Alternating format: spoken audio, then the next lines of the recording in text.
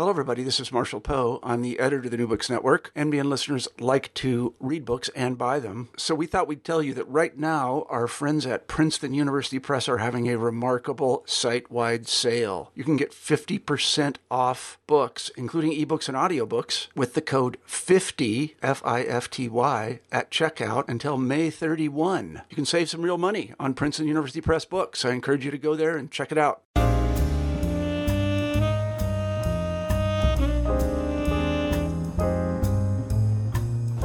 Welcome back to New Books in African American Studies. I'm your host, Adam McNeil, PhD student in the Department of History at the University of Delaware. Today we have on the program Dr. Treva B. Lindsay, Associate Professor of Women's Gender and Sexuality Studies at The Ohio State University. Dr. Lindsay is here to discuss her path-breaking book published in 2017 by our friends at the University of Illinois Press entitled Color No More, Reinventing Black Womanhood in Washington, D.C. Welcome to the show, Dr. Lindsay. How are you doing today? I'm doing well, thank you. Thank you so much for having me on the show. I'm very excited about this conversation. I'm excited as well. This is definitely a pleasure to have you on the program. It's been a long time coming, shall we say.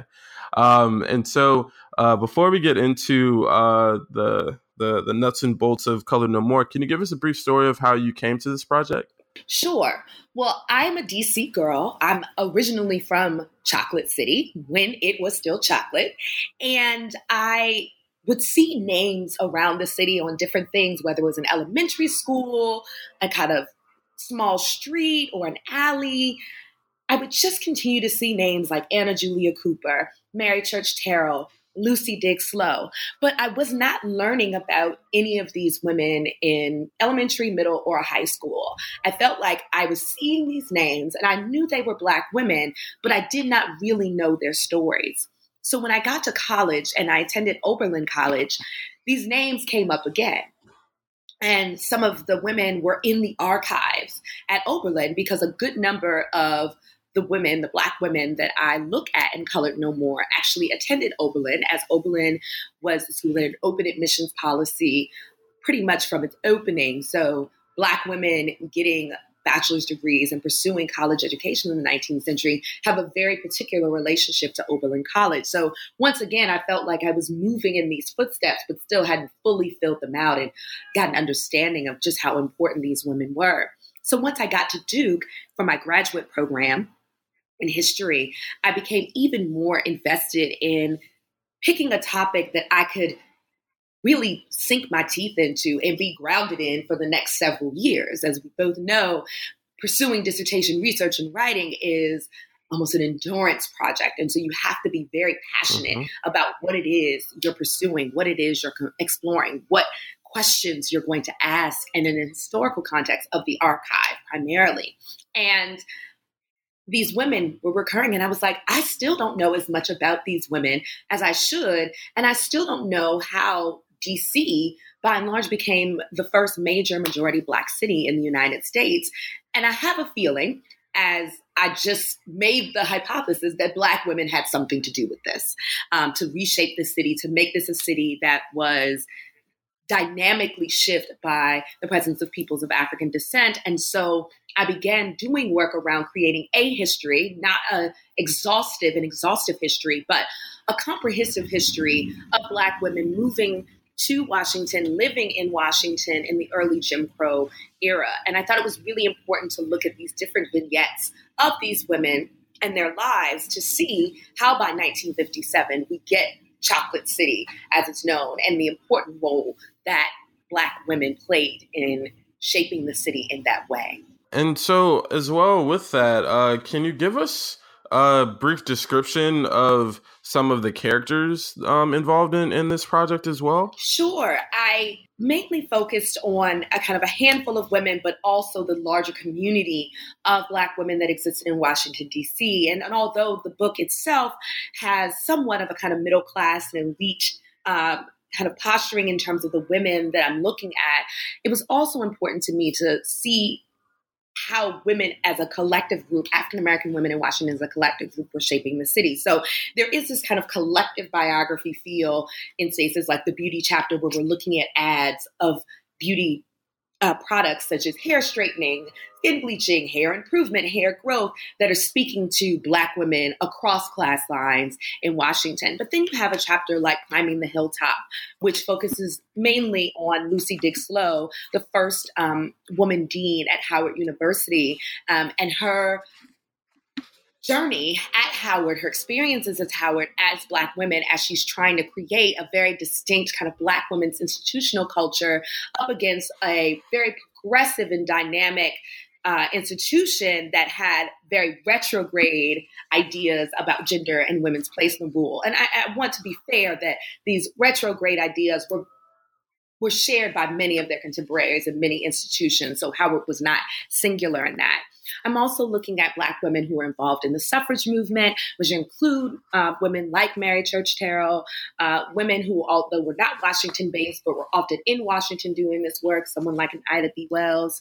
And finally, in the penultimate chapter on the S Street Salon, which is a chapter about African-American women playwrights and poets who were writing in community in the 1900s and largely the 1920s. That was held at the home of writer Georgia Douglas Johnson. And so highlighting this community of women was really important to me because although we know the works of their women from African-American literary scholars like like Coretha Mitchell and scholars like Kathy Perkins, I thought it was important to actually give a place to this and to really anchor Washington as a center, an African-American intellectual and artistic capital at this juncture in history. And that's also important because there's a lot going on, obviously, in the 1920s and 1930s that became known as the Harlem Renaissance. And I noticed an intervention that you make regarding that in Washington's place. Can you speak a bit about that, if you may? Sure. So it was important to me to both challenge how we thought about the New Negro movement and to not fully decenter Harlem in the conversation, but to see what else is happening in Black America, in Black spaces across the country. And I noticed something very intriguing when I was looking at how we frame what we term the New Negro movement or the Harlem Renaissance and where we saw what we consider the primary activity of this period happening, that a lot of this was based on some masculinist premises, that this was a post-war moment. So in that sense, the war is very much so tied to ideas of African-American manhood and this confrontation with fighting for democracy abroad, but being left out of democracy in your home country. And while I think that's a really important element of this new Negro, I noticed in the writings of Black women from as far back as the late 19th century talking about newness and modern. And a part of that was about this blending of the new woman and the emergent emancipated Negro. And I think Black women were in many ways, precursors to what we think of as this kind of era of people who were committed to this artistic, political, creative, social renaissance that all shape what we know as the Harlem Renaissance. And a lot of that was happening in DC. It's also because DC is a space where migration to Washington happened in droves a lot earlier than we think about the Great Migration, which is also a very compelling and substantive factor in the Harlem Renaissance, that people were moving to New York. A lot of the migration to DC, especially for Black women, happens between 1860 and 1910.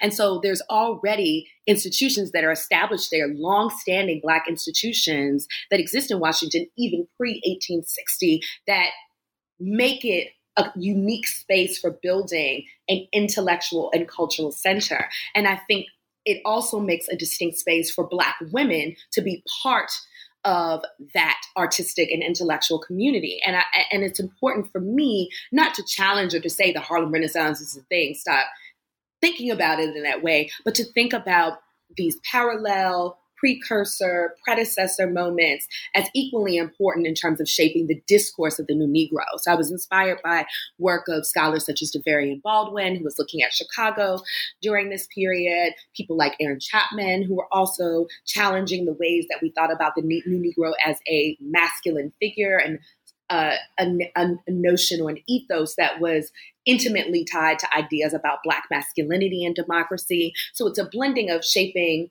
reshaping the temporal framing, the geographical framing, as well as the core thematics and principles and political impetuses of the new Negro movement. And there's so much that occurs, right, when you look at this particular period, right?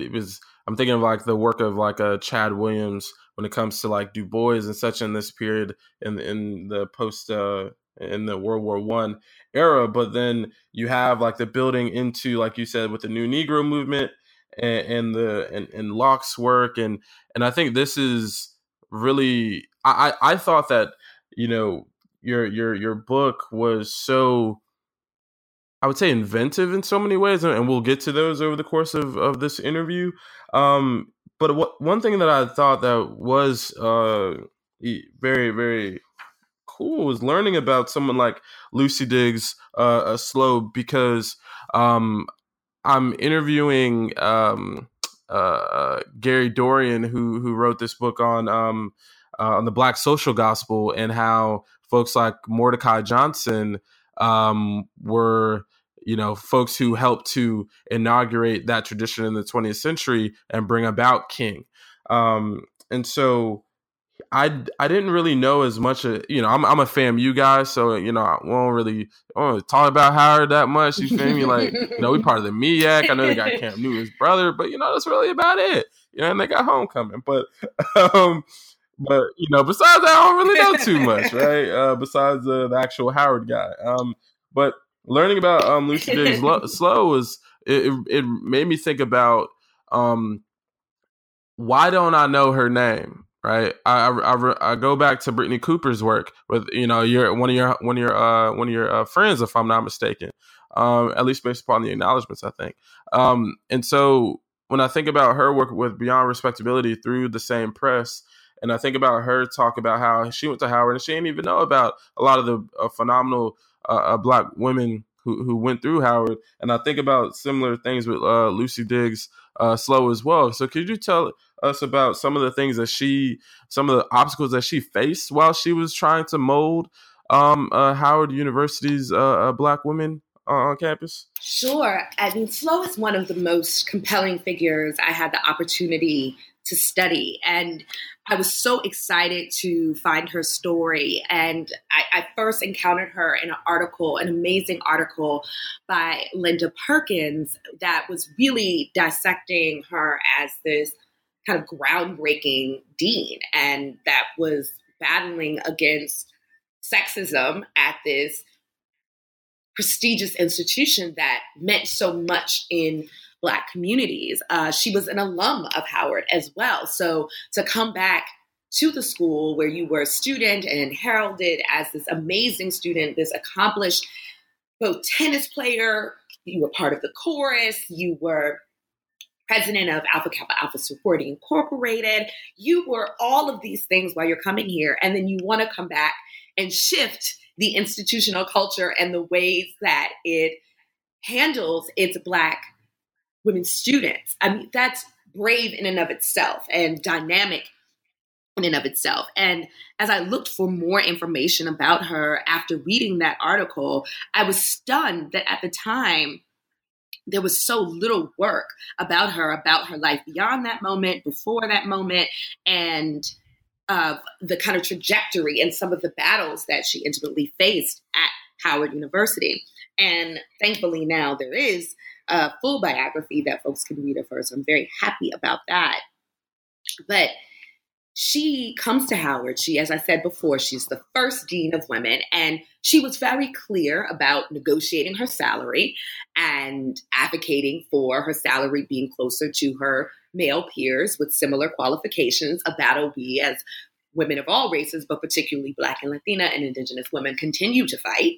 to be compensated at the same rate as our peers. And also that her role not be matronly. She was like, I'm not going to be a chaperone. First of all, that is premised upon women needing a chaperone and women's moral behavior as being more indicative of something about their aptitude than their male counterparts, but also because I'm here to shape these women to prepare them, as she said in her own words, for the modern world. Now, you had an administration that was not always amenable and at many times actually adversarial to this work, particularly when Howard hires its first Black male president, Mordecai Johnson, who's pretty conservative, Baptist minister, a Morehouse man. And he comes in and he's like, women have a place in the world. It's cute that y'all are going to be educated here, but here's what this is going to look like.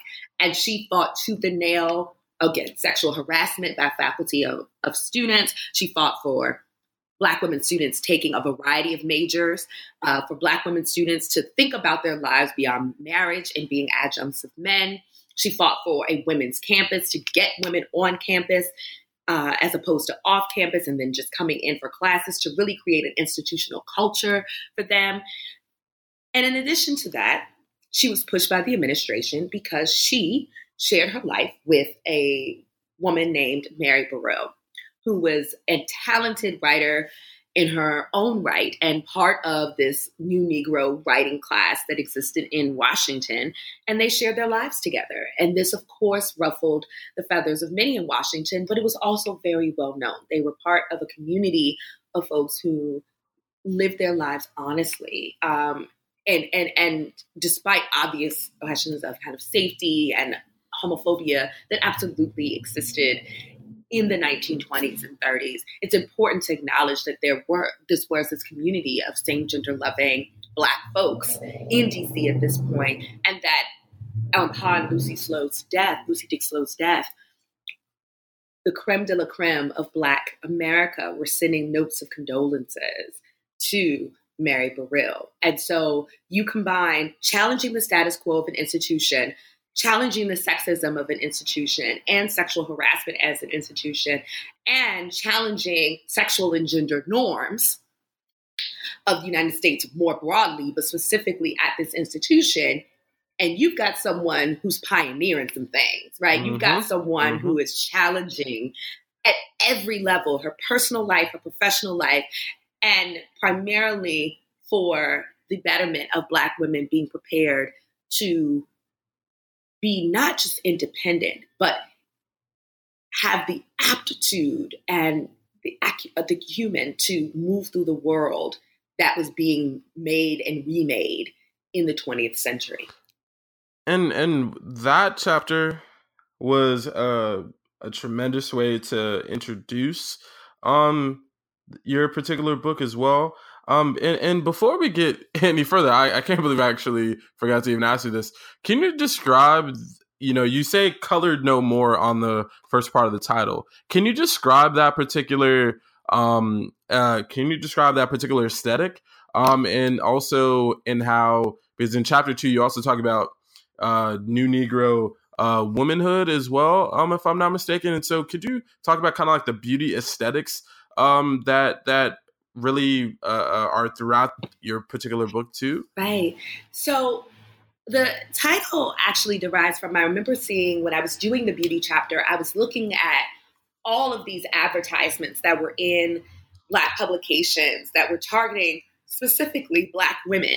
And you found a lot that were about hair straightening and skin bleaching. And it really stuck with me that this was such an important part of this mass market that's created around beauty for Black women that obviously has lasting effects on the way that we see the beauty industry today, the way that people think about beauty and what's beautiful today, and that this industry also helped to create an artisan class of Black women.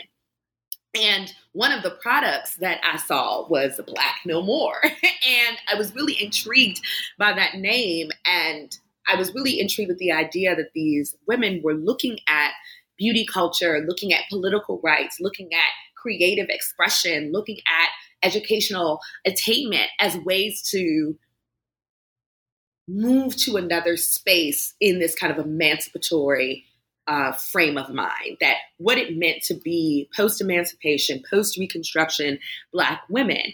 And a lot of these women were pushing beyond the construct of Jim Crow of the colored citizen, that they were attempting to do this in a number of ways. Beauty aesthetics is one of those ways. So although Black No More obviously is deeply problematic and anchored in kind of white supremacist notions of beauty, I thought there was something really interesting about the reappropriation of that in terms of colored, to demarcate how Jim Crow divided out white folks from African Americans, people of African descent in the United States. And these women were seeking ways to reinvent Black womanhood in ways that were authorial, autonomous, and expansive.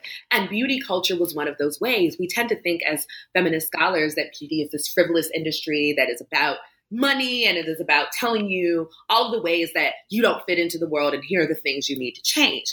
Well, I think it's far more complicated for marginalized folks, for folks who don't fit into that norm to begin with, to any beauty norms to begin with, to think about what beauty culture afforded Black women as entrepreneurs, what it afforded them in terms of aesthetic discourses about what it meant to be free, and what it meant for Black women to wrestle with the internalization of particular ideas of that were rooted in anti-Blackness and what we would now call misogynoir, and also creating an alternative to that, which means these women who are creating local businesses and local operations that focus on other kinds of hair techniques that aren't about straightening or mimicking necessarily white beauty norms. And even women straightening their hair in this era weren't necessarily mimicking white beauty norms either. There were hairstyles that were super in vogue for Black women specifically that you extended and lengthened to hair to create. And I think putting beauty in conversation with women also fighting for suffrage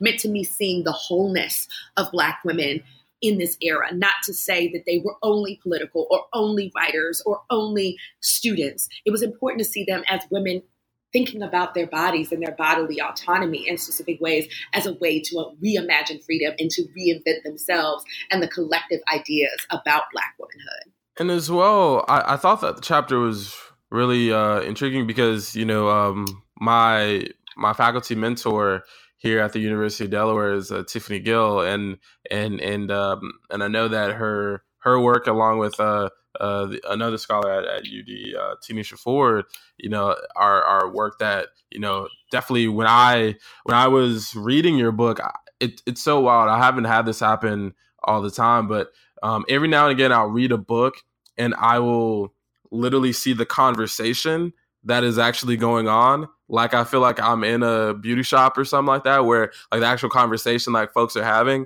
and you're like able to like see it happen and kind of feel it. So it was like a super duper surreal experience, like reading your book and specifically knowing this is kind of how I know that I'm reading a widely now as a PhD student in that sense. And so I thought that was a real intriguing space too.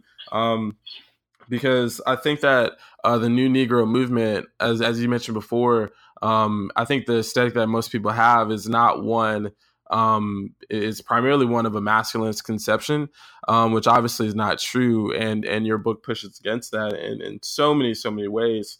Also, too, can you talk to us a bit about, because in your third chapter, you talk about Black women's suffrage activism in Washington, D.C.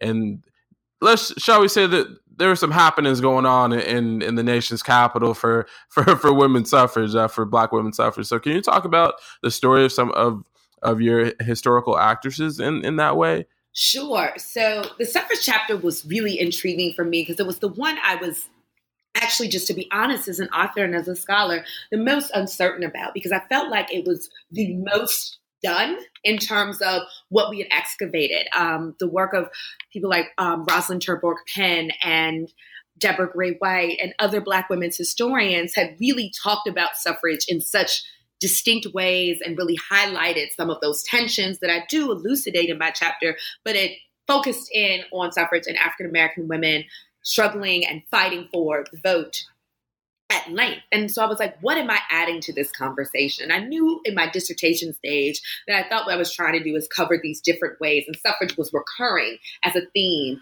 as women were talking about their lives. And so I wanted to honor how these women spoke about their political standpoints, their political beliefs and perspectives. That was important for me to honor that, even if it is something that we've read. It was important to put their full humanity in a context and in the narrative. But when I went to write the book and revise that chapter, I wanted to hone in on a particular moment that I thought really enlivened the tensions, that enlivened the conversation around what suffrage would mean for Black women, and to also highlight the unique space Black women in DC would hold in this, given DC's unique position within the United States in terms of voting rights and representation. And so the Black women who are coming to DC for the march that I focused on in 1913 are claiming space in a space that is very antagonistic to them for the most part. It's antagonistic from the crowds that surround the parade in general, who are anti-universal suffrage. It's anti from many of the white women who are the head of planning this movement. And they're also even facing some backlash from Black men, although in this instance, not nearly as much as from white women at this march. And so you have Black women deciding to be a part of this march, but also deciding to opt out of the kind of performative and theatrical dynamics that white women protesting were doing, recognizing that this could not be their strategy, right? That it becomes a clear moment of understanding this trajectory of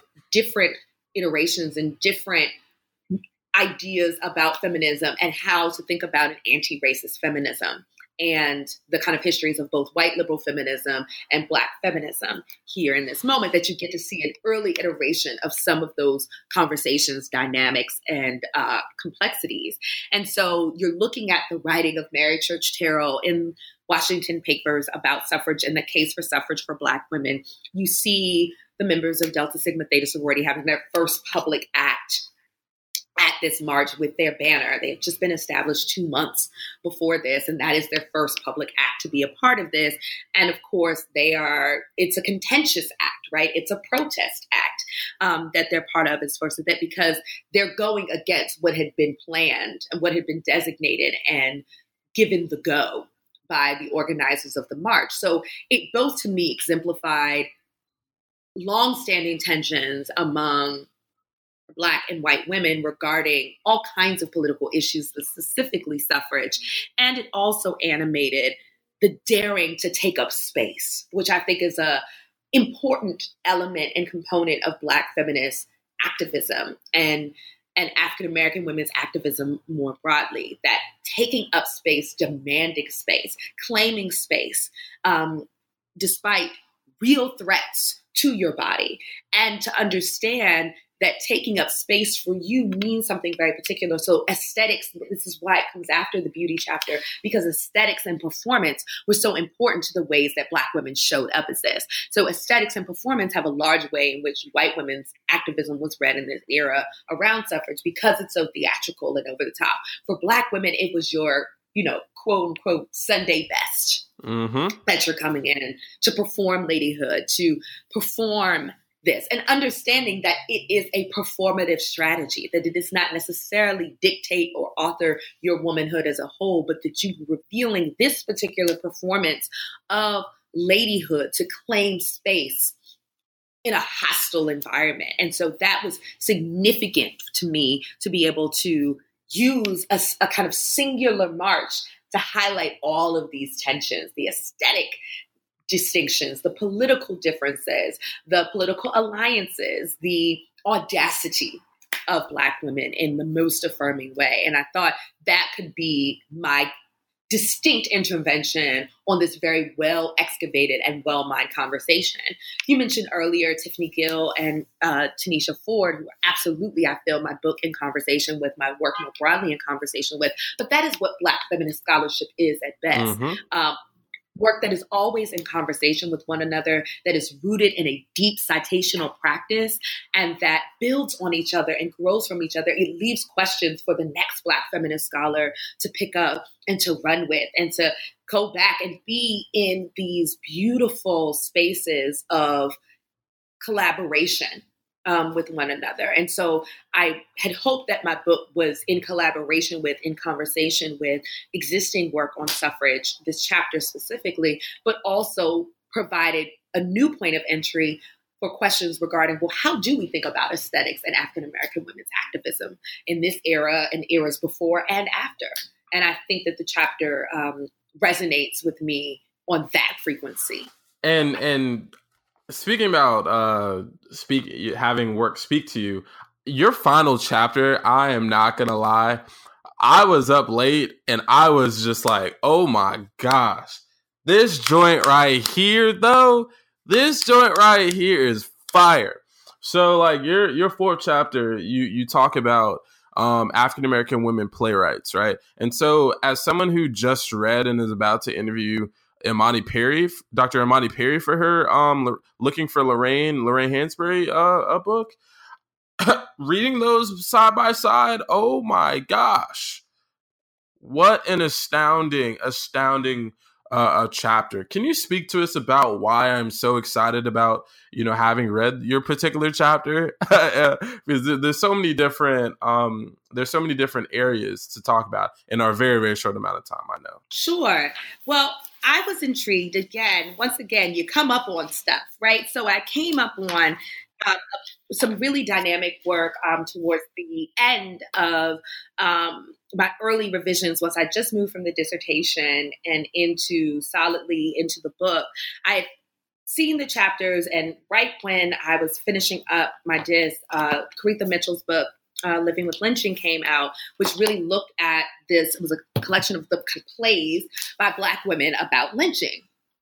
And the politics of that, and thinking about literary tropes and all of this. And I was really intrigued by this, really intrigued by the work of Kathy Perkins around this as well. And I was like, I wonder where these women were writing this. What did this come out of community? Because this seems not as coincidental. And there was, of course, some work around that in Caretha's work, but I wanted to extend that to think about a community of women writers. And I know new literary salons were an important part of writing culture in this era. And we found, I should say, because other people had mentioned it, but really dug into this place called the S Street Salon, which was at the home of Georgia Douglas Johnson in the U Street corridor. And it's this space where Saturday nights, writers, artists from all around, but specifically Black women living in Washington, but all of your faves from the Harlem Renaissance were there at some point, getting taken to the wood shop, right, for their work. And this was the space that really focused on Black women writers and cultivating Black women writers' voices, and became a space that not only empowered women to tell their stories and to write themselves into the history that they already existed in, and to capture major political themes of the day. And that ranged everything from birth control to infanticide to lynching to mothering. I mean, some of the most radical works of writing that come out of this era have roots in this salon. And it also becomes a safe space for queer Black women in this space too, as writers, and expression, a space of love and intimacy that I think is really important to highlight as well. So like many of the spaces Black folks create throughout the diaspora, they serve multiple functions that are both personal and intimate and creative and political and engaged. And the S Street Salon to me was such a rich space, a site in which to kind of unpack all of those different ways that Black women thought about themselves as being voices in the world. And so you had a community of women who were deciding, I'm going to talk about it, and I'm going to use plays and poetry to challenge the racial and gender status quo, to challenge white supremacy, to challenge patriarchy, to challenge reproductive injustice. And I think that is fundamentally revolutionary, actually, that Black women created a space like this. I actually just recently saw that the Georgia Douglas home is for sale in Washington, D.C., the historic site. So I was really excited to write that chapter, not just from the space of looking at the works of these dynamic playwrights and poets and writers, but really for excavating the space and exploring the space that they created, that was a collective space, that was a collaborative space, and in that ways is a proto-Black feminist space that they fostered, that was open and inclusive, but also was challenging and politically engaged while still being intimate and loving and deeply rooted in a praxis of care for one another. And that's exactly I think what you just articulated in what the particular space meant.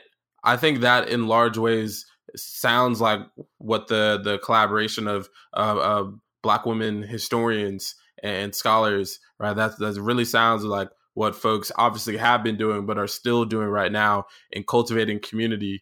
And so that is, I think, always important in trying to cultivate community of care. And in light of community of care, I'm looking at the time, and I know that we got to be timely here. We want to make sure people get to their appointments on time, and so yeah, so we want to take care to that. And so in lieu of that, I won't ask our usual question, which can go for a pretty long time, about what you're working on going forward. I guess we'll just have to wait and as folks say, don't believe me, just watch. And so I guess we're going to be watching Amazon real quick.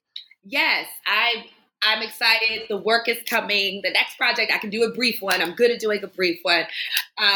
All right, cool. We'll take it. Sure. The next project is called Hear the Screams, Black Women Violence and the Struggle for Justice. And it is a contemporary historical excavation of violence against Black women, and thinking about violence through direct violence, intimate violence, as well as what I'm calling unlivable living, and looking at all of the ways that Black women exist. So everything from maternal morbidity to encounters with police to a Black woman being killed every 21 hours in our communities, to think about intracommunal violence and intimate violence, to think about violence specifically targeting Black trans women.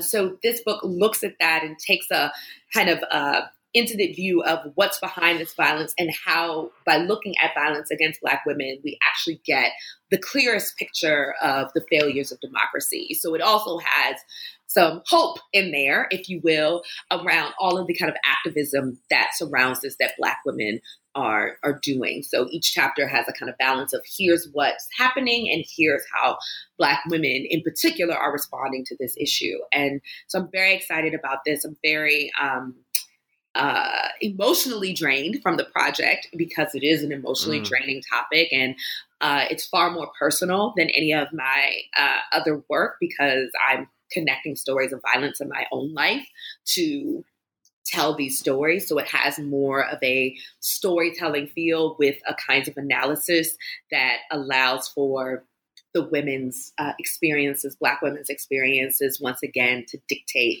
the tenor of the book, and to also establish the terms of mobilizing against these failures of democracy.